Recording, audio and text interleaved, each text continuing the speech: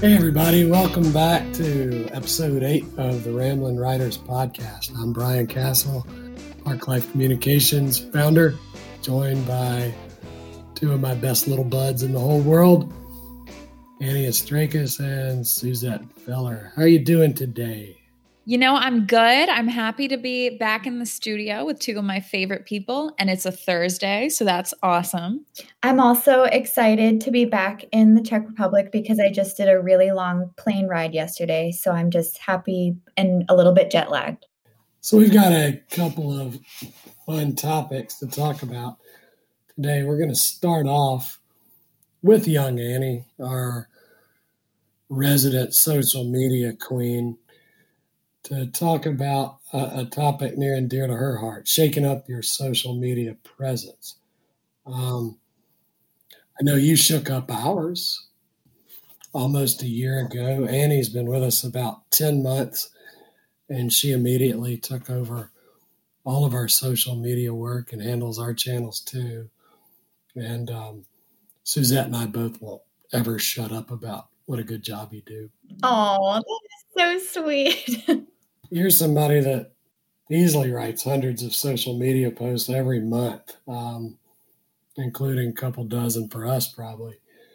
I know this because I've done it myself too. It's really easy to get into a rut, even to the point where you can go from having a job you love to, in any given moment, hating it. What do you do to avoid falling into those kind of creative ruts with the kind of demands that social media puts on you? My best advice is to pace yourself and break up your work. If you try to write like 100 in one day, if any person is going to get stuck and won't be able to write 100 posts that are all good. But if you try to write maybe like a reasonable amount for yourself, like 15 to 20 posts per day, you'll find that the quality for each post that you do is a lot better, and you won't get in like a creative dry spell. I think it's also important to make sure that your social media plan isn't too strict. So if you come up with like a really precise plan for the whole month of posts that you want to create, there's a good chance that you're going to get bored or not have the motivation to do certain types of posts. So what I always do is I always come up with like a general guide for the posts that I'd like to do for the whole month. And then instead of assigning it like per day, like per date, saying on like the 5th, I'm going to do a post about blah, blah, blah. I'll just say I need to do a post about blah, blah, blah one time this month. And it really gives you the space to be more creative, and it'll, by not holding yourself to such a strict plan, it'll really help your work. I think that's very smart. I know some of that applies to when we work on longer form content like blog articles, white papers. I've written personally hundreds and hundreds and hundreds of articles and white papers, and people say, like, how do you do that? Like, how do you? And the most important thing is to, I think, for creative professionals, is not to put this undue burden on yourself to be creative 100% of the time. Like, I don't think anybody's brains are wired like that. And I'm not saying I'm anything close to the most special creative person that ever lived, but there are days I'm just not feeling it.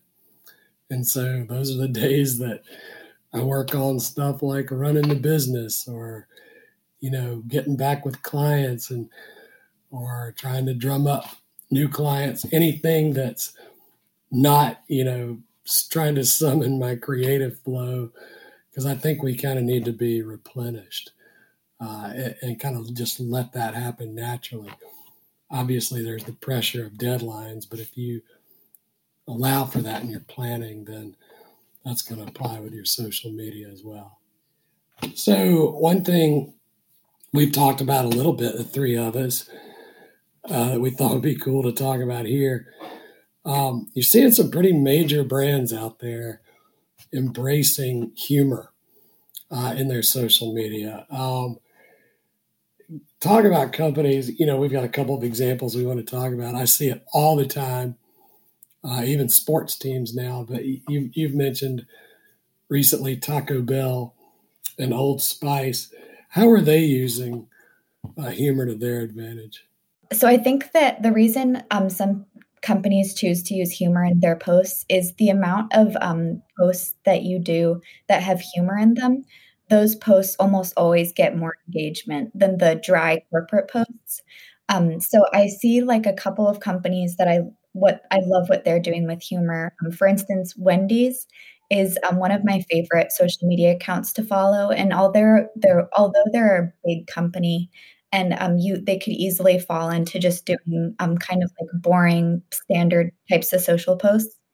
They actually have a really unique way of interacting with people online.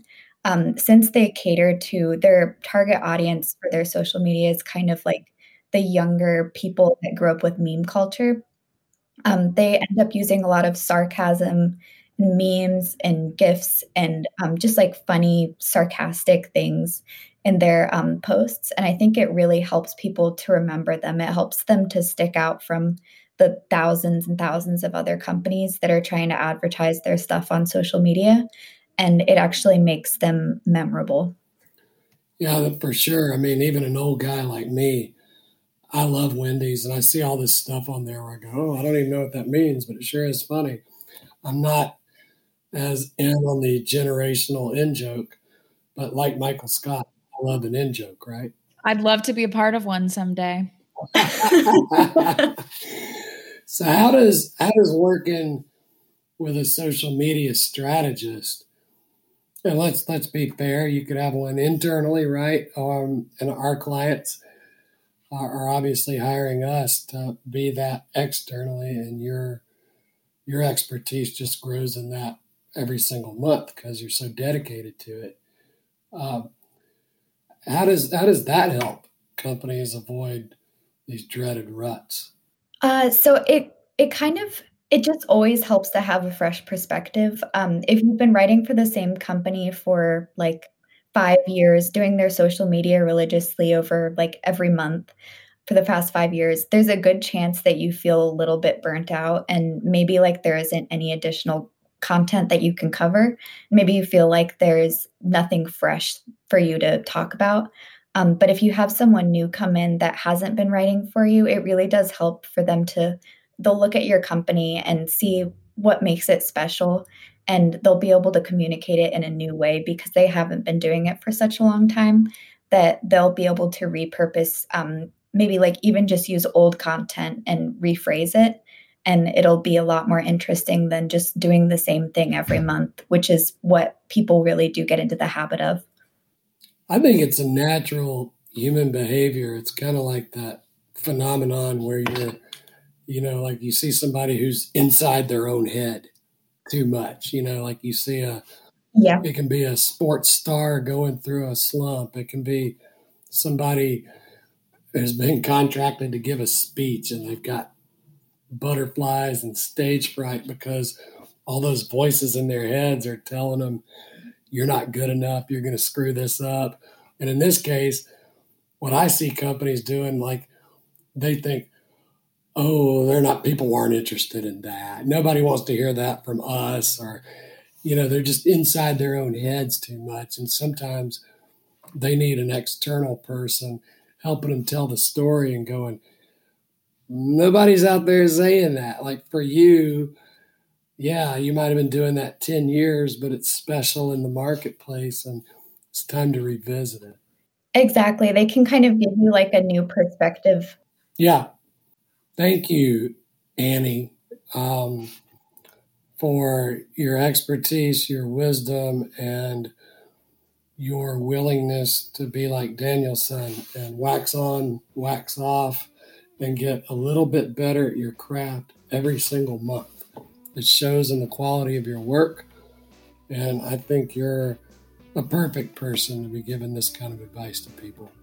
Oh, thank you, Brian. That is so sweet. I just broke my own rule of sweetness. If you're enjoying Ramblin' Writers, check out our other podcasts. Visit our website at parklifecom.com and head over to Insights to hear more. That's PARKLIFECOMM.com.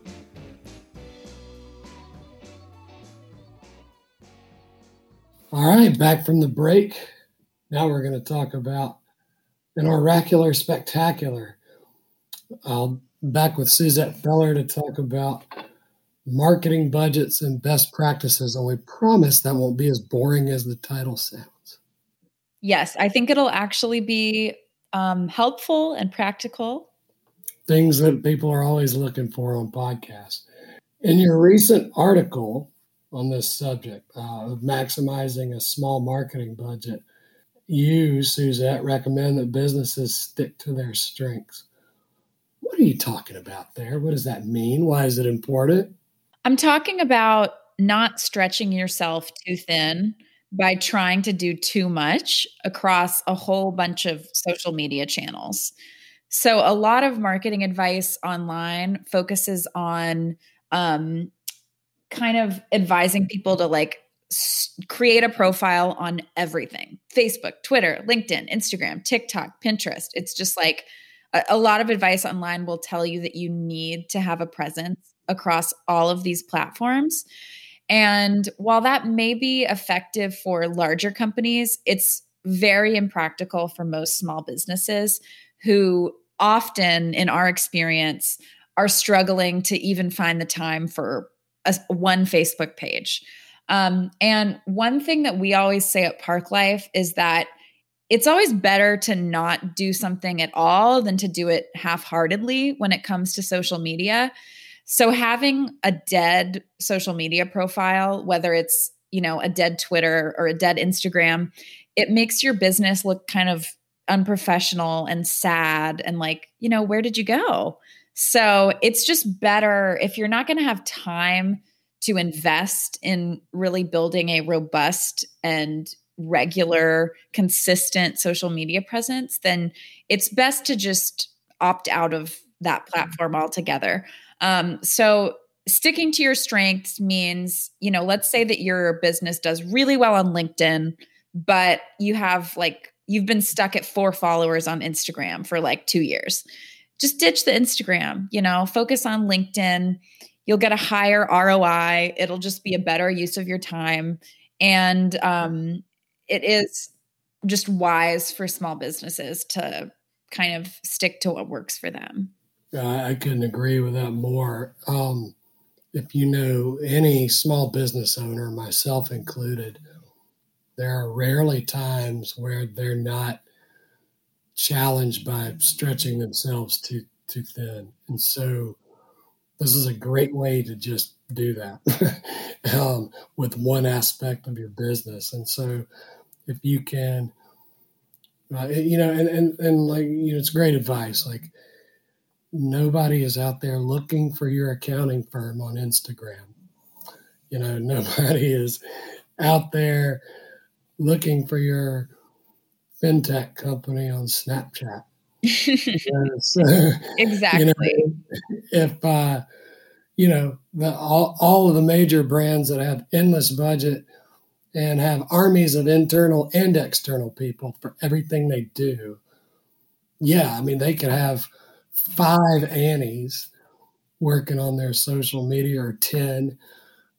They could have somebody who specializes in visual channels like Pinterest or Instagram, and other people doing their B2B stuff on LinkedIn. And so it's for our clients, the small and mid-sized businesses, it's going to be extremely rare that you need to look at doing that. And like you said, the whole theme of this conversation is playing within, your strengths and doing a lot with a little. Right. More efficient. Right. And, we sort of wrote sister articles this month. They are on different topics, but they're very much related.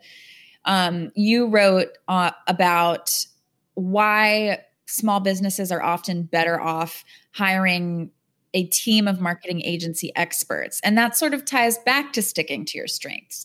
So why is that usually the better route to go for many small to mid-sized businesses? I'm actually going to be writing another piece on this topic, and I've already named it. It's going to be called "No, It Doesn't Take a Village." And what I mean by that, I'm being a little glib, but with every single company that's ever come to us or left us has thought they could do this, like the CEO will chip in and the head of sales and the marketing person. Often sales and marketing are the same person in this world. Different people who are in the company who are interested in social media. Well, the common thread in all of that is whether you're talking social media or marketing or advertising or whatever, podcasting, all the stuff we can do for people. All those people in your village have other jobs. Almost none of them will have this in their job description. So guess what? It's the bottom freaking thing, no matter how excited they are about it, no matter how excited you are about it. They've got that history of applied pressure, where your salesperson, she knows she's got to make those sales numbers. I've got clients right now. We have clients here right now who are still kind of trying this. They're trying to involve different people a little too heavily. And those kind of people always delay. Stuff ends up not getting done. And it hurts the process and thus the outputs because they're living and dying by other things. So I think if you're going to try to accomplish a lot with a small budget, you need people whose minds are trained to be uber efficient. You do things that make it easy on your partner, and then they'll do a lot to make it easy on you, to where on any given task, our goal is to, if something takes an hour to do for somebody, I don't want them investing more than 5 or 10 minutes on that with us.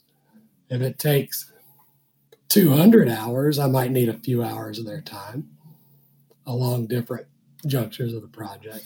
But yeah, I've been thinking about this a lot. Like, can you tell? Yes.